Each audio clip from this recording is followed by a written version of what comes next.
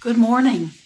I'm Aya Wimala, and today is Tuesday, January the 19th. Tomorrow, our new president is going to be sworn in a heavily guarded city,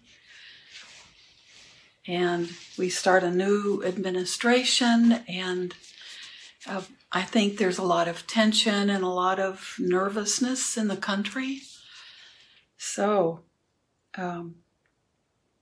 good news and bad news for all combined for our entire country. So I'd like to start today talking about metta again, loving kindness practice. And this is a very important practice in the Buddhist world, and loving kindness is something that can be practiced universally. So what I'm going to read today, this is a continuation from Ajahn Sumedho in the book, small book called Peace and Kindness. It was published as a small, almost like a booklet of talks from American and British monks from Ajahn Chah's tradition, and Ajahn Sumedho is American, and I think I'm not sure if he's living in Thailand or England or in the U.S. these days. I think in Thailand. But this was written in 1990 and compiled from talks that were at an earlier date. So I read the other day the beginning, Reflections on Metta, the practice of sending that boundless quality of goodwill and loving kindness, and why we do it and what it's about. So I want to read a little bit more from that, and then we can sit and practice, because I think all of us all our nerves are what my mother used to say, like somebody's nerves were worn down. And I think we're all feeling like our nerves are worn down, right? Because of unrest in the country and issues that are coming up in this country that I think a lot of us have wanted to try and think had been settled down a lot more, had been resolved more. And we also have COVID raging in the country, more contagious, and the long-term effects from anyone who's had COVID when they recover are difficult, challenging, to say the least. So we keep going, because these are all just conditions of samsara. And samsara is the outer world we live in, just all the things going on that are beyond our control. And there's what's in our control is how we deal with the things going on, our attitudes, our actions, our behavior. And so all that work is to be done within us, and accepting the conditions, recognizing them and seeing them as they are is part of the challenge that we have. So I'm going to try to skip over a few of this, but I would like to read the equivalent of maybe 2 pages, okay? And then we'll sit. So if you want to, as I'm reading, you can just relax your body and just let what is here to soak in for you, soak in. But you can prepare your body by relaxing and be with your breath. Be with the breath as your body's breathing, and I'd like to read a little bit of this.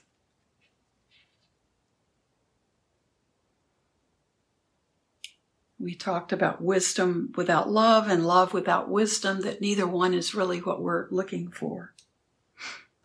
The opening of the heart allows us to be in the flow and movement and the change, to be with conditions as we perceive them. Conditions are impermanent, aren't they? They arise and cease. so that to be fully open to the arising and cessation of the conditioned world, you have to be with it rather than trying to perceive it. Because you can perceive the beginning and the end, but most of what we are actually experiencing is beyond perception. It's just as it is. Like the perceptions we have, they arise and fix on a certain quality, a certain position, but mindfulness means that we can actually be with the changingness of the sensory world, which has no perception. That's why we use words like suchness and as-isness to remind ourselves to be with the flow and movement rather than to be attached to perceptions as reality. Now, the rational mind tends to think, well, I'm spreading metta to my mother over in California, but is she really benefiting from that? If we could get some kind of electronic instrument, we could hook it up to my old mother, and then while I'm spreading metta over here at Amaravati, see if there's any visible qualitative effect upon her. The rational mind wants to measure, because if there's nothing, if she's not feeling it, then why bother? Why delude ourselves? Why pretend? The rational mind thinks in terms of quantity and quality. And if something doesn't have a quantity of or quality, then it's worthless, useless.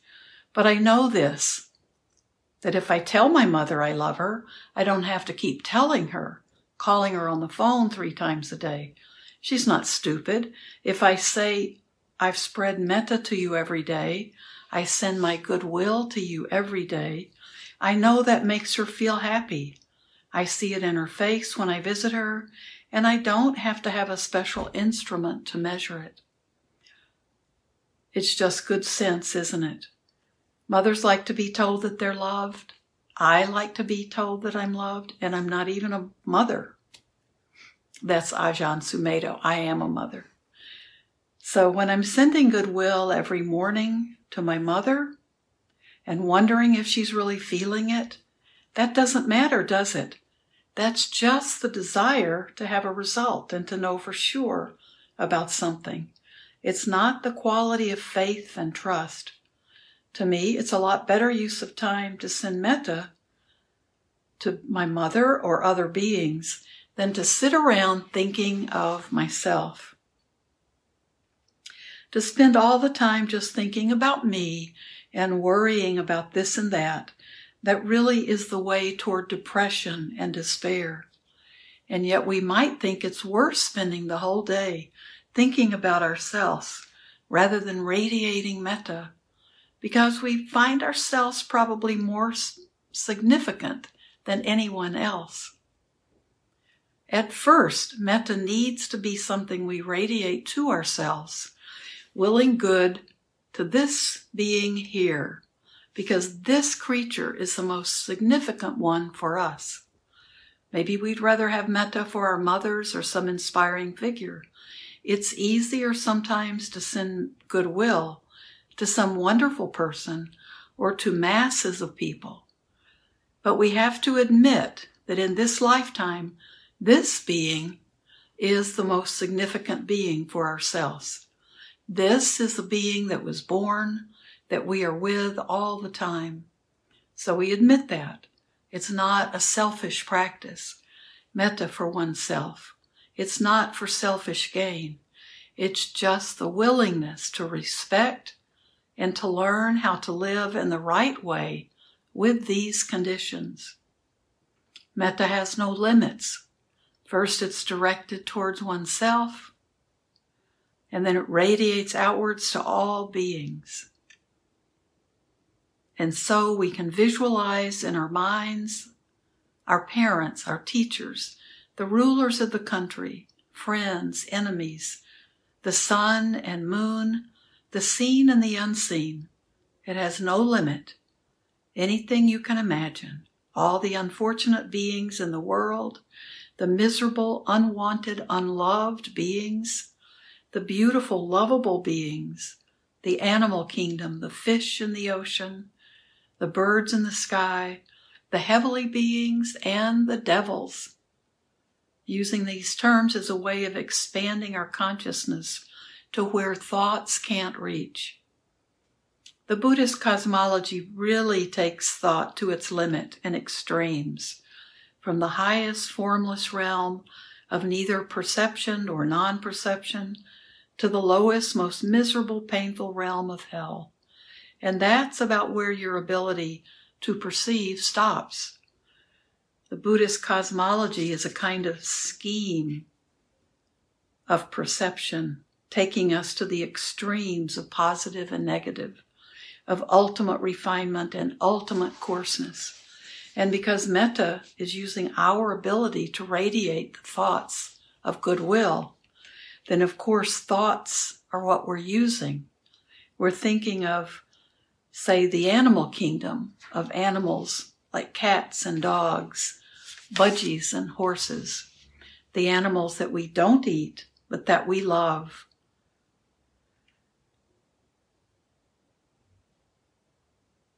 So he talks about animals, the animals that we eat, or we eat their eggs. We think of our pets that we would never even imagine as food. The animals we eat and that we exploit. So when we think of all those animals, we send metta to them. They give us a lot, don't they? But how many people really think of thanking them for it, of sending goodwill to them and expressing gratitude for all the good things we get and the benefits we have from these animals?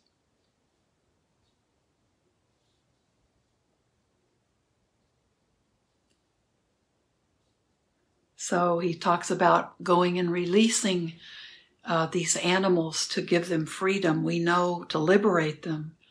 All the chickens that are cooped up and the animals in pens and waiting to become food. We may think we want to liberate them and free them.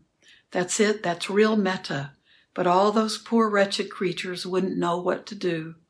They'd die if you just let them out. So what might be a seemingly kind act, this idea of liberating them. Those chickens are not ready for freedom because they wouldn't know how to survive. They would just be terrified and lost. But we can reflect and send goodwill to them. Nobody can stop us from doing that.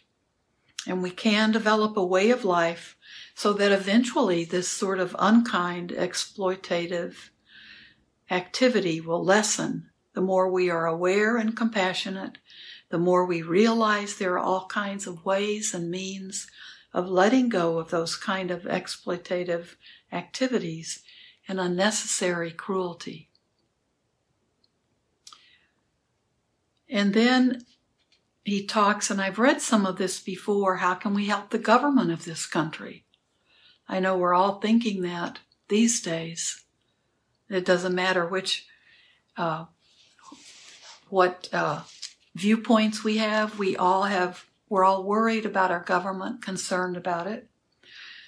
Metta is something we can send every day. Send goodwill to the government, willing good to them, so that as we approach each other with goodwill, then all the fears and anxieties and threats diminish. If we just look at, and he's talking about Margaret Thatcher, Mrs. Thatcher, remember this is from the 80s and early 90s. If we just look at Mrs. Thatcher with a critical eye and hate her because she doesn't agree with our views and want to get rid of her and complain, then of course she reacts very strongly to that kind of treatment.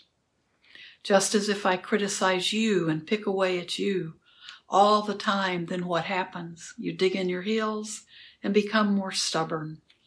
Unless you're really mindful, you become more difficult. Because even if I'm right about it, even if you are doing things wrong, if I'm always on your back nagging away at you, it's not providing you with any kind of opportunity to rise up to a situation.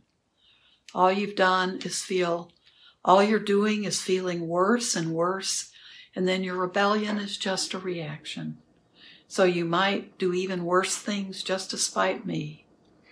This tendency to dwell endlessly on what's wrong and blame others creates the very conditions for the increasing of misery. But when we regard people as intelligent, mature beings, even if they aren't that way all the time, we give them the benefit of the doubt, and most people will rise to a situation if they have the opportunity to do so.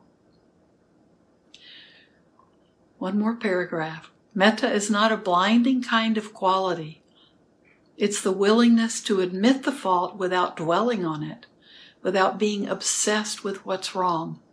Like metta for yourself, it doesn't mean that you say, I'm all right and I'm perfect and there's nothing wrong. It means that you are quite willing to admit weaknesses, faults within your experience of life, without making that into anything. It's a clarity. The mind is clear, brilliant, radiant, bright and reflective, rather than just a pink cloud that we blot out every ugly thing with. That's not metta. That's projecting a pink cloud from your mind.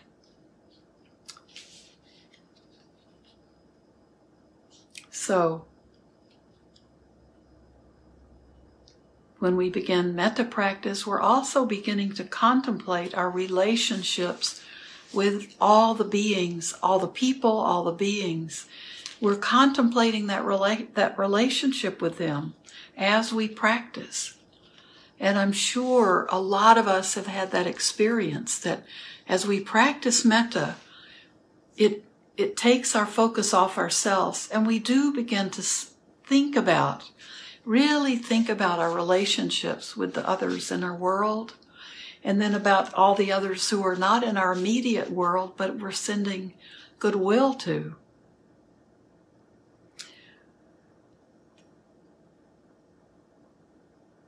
We're not practicing metta just to have a happy mind, although that is one of the things that happens when we practice metta. There's no radiance to that, because that kind of metta, if we're just practicing for ourselves, although it's better than nothing, still lacks the radiance of a mind which makes no demand. With that mind, you're not even asking to be happy or have any happy moments in your life whatsoever, because you're willing to just work with life, to forgive and give forth goodwill.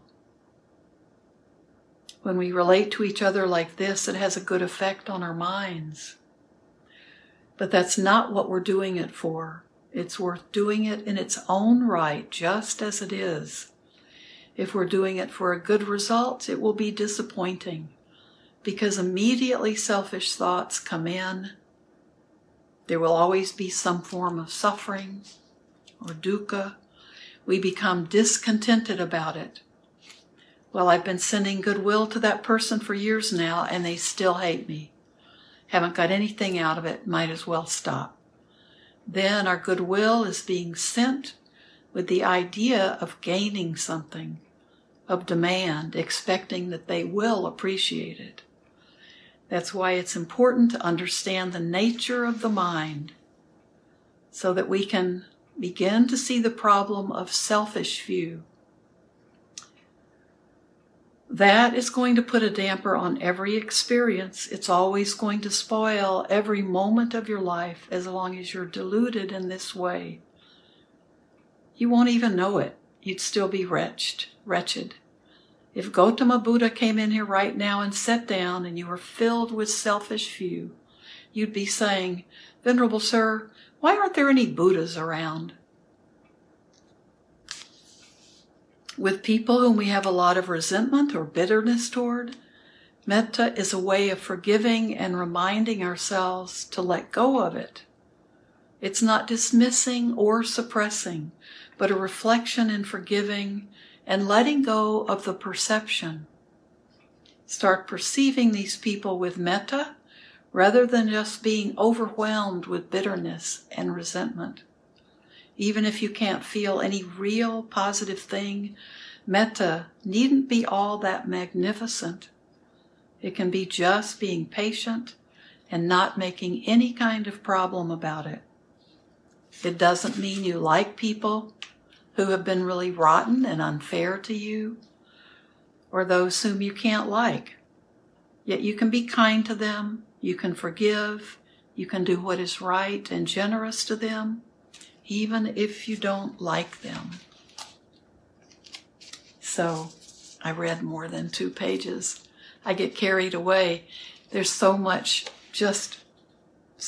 good in these words and what metta really is, and the incredible depth to what we're practicing. And so it's more, I really like the idea that metta is a good way for us to take the focus off of ourselves, even if it's just while we're practicing metta. We begin with ourselves because we are important. You know, this is the being that we were born to be. And we're trying to understand it and work with it.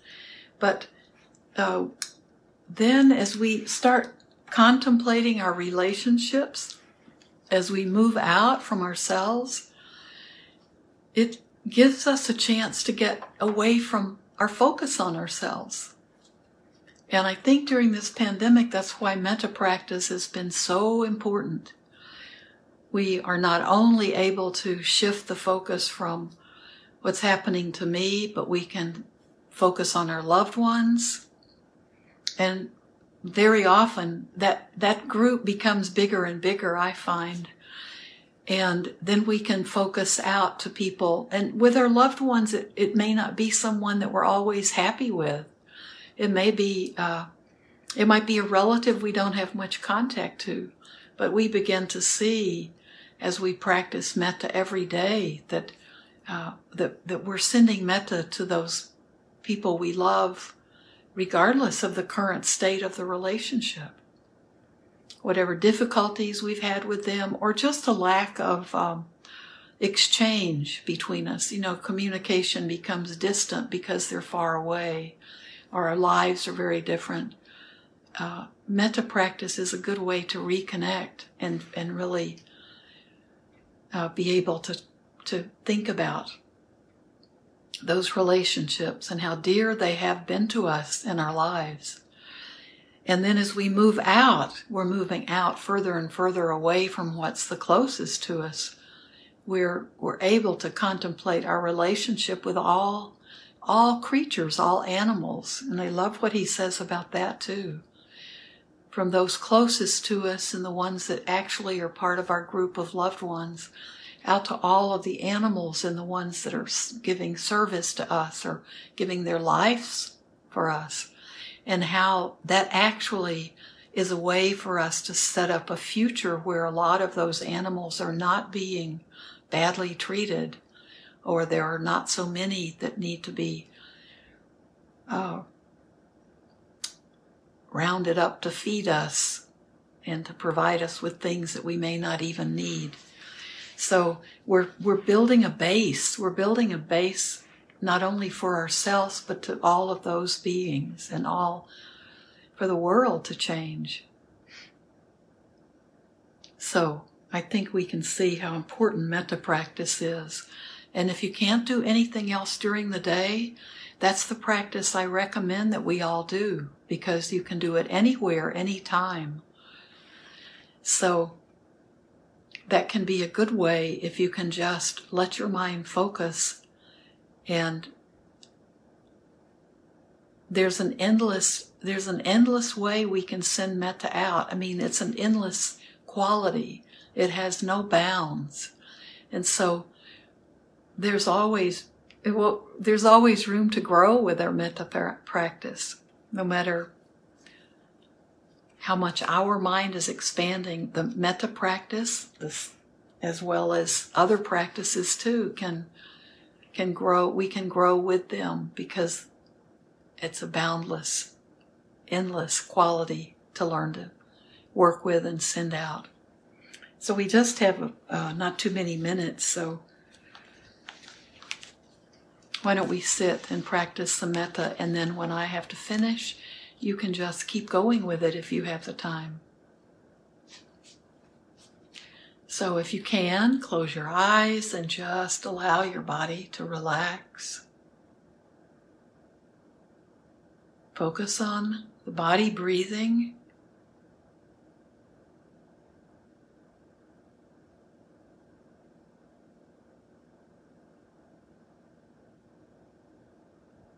We begin sending those warm thoughts to ourselves. And you can pick the thoughts you're sending. These are blessings we're sending. Good wishes. When we send good wishes to someone, we are wishing them the best.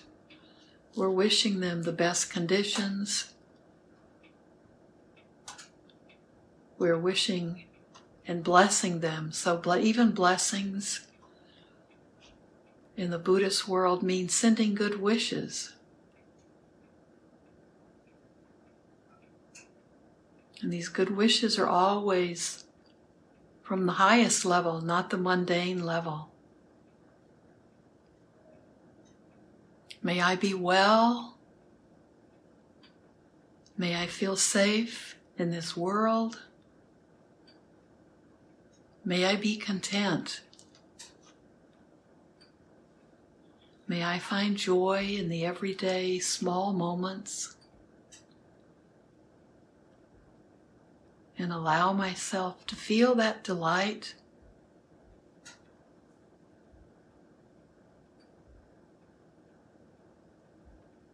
May I be free from suffering and the conditions of suffering. May I live at peace.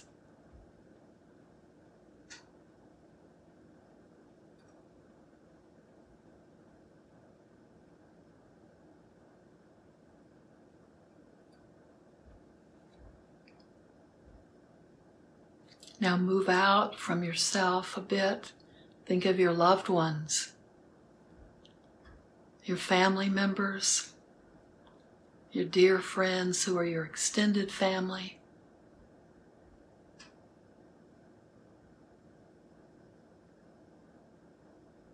Your noble friends.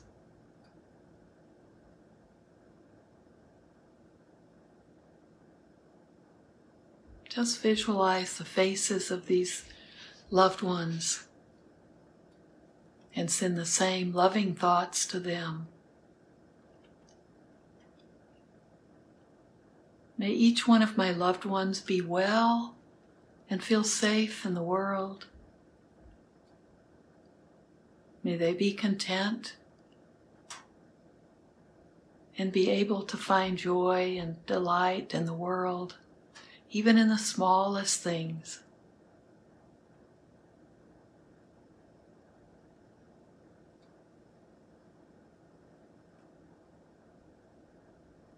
May they be living in peace.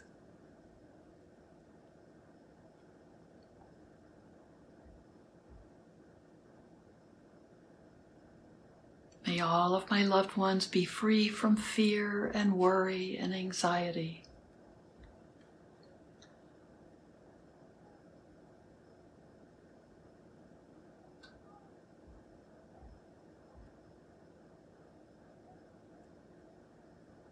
Now, why don't we think about all of those who have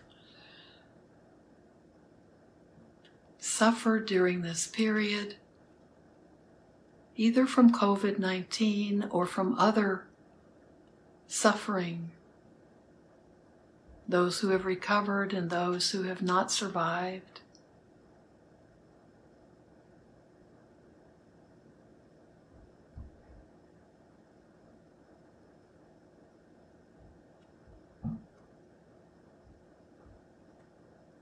From those who have passed on for other reasons.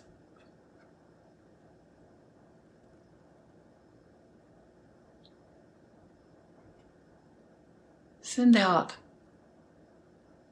good thoughts to all of them, hoping that they are peacefully making a transition from this world,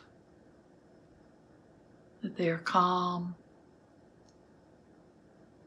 as they die, as they're in the hospitals, as they are recovering.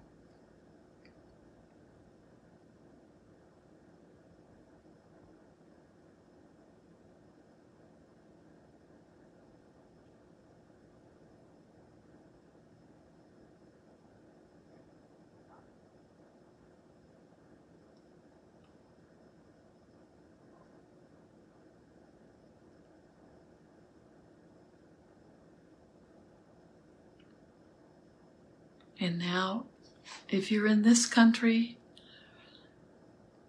let's think of all of the nameless leaders and the leaders that we can name.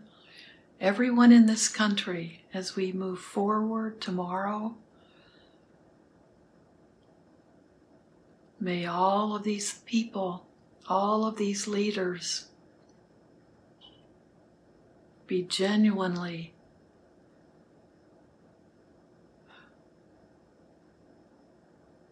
leading with goodwill in their hearts,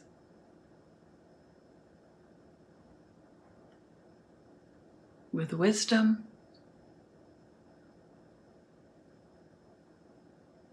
with compassion,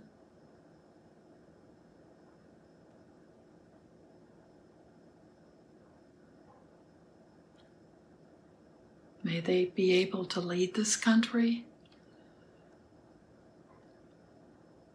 making the best possible choices.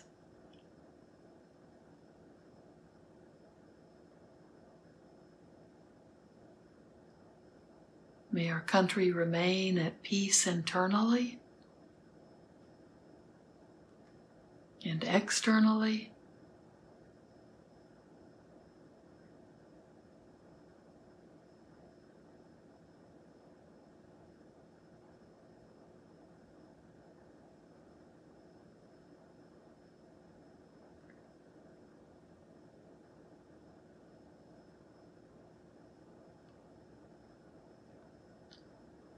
Just keep radiating out further and further.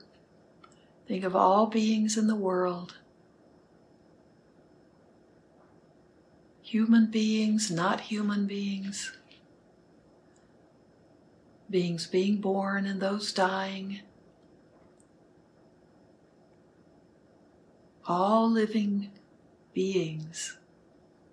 Beings in realms we can't imagine.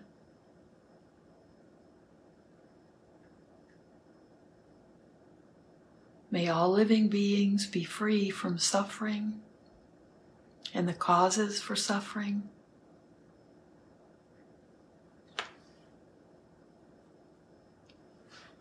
Free from anxiety and worry.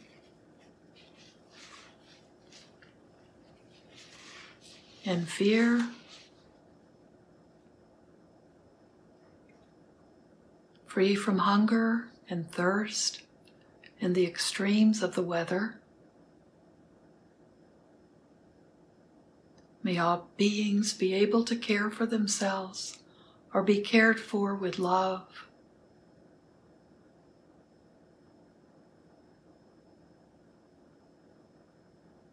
And may all beings be able to live in peace.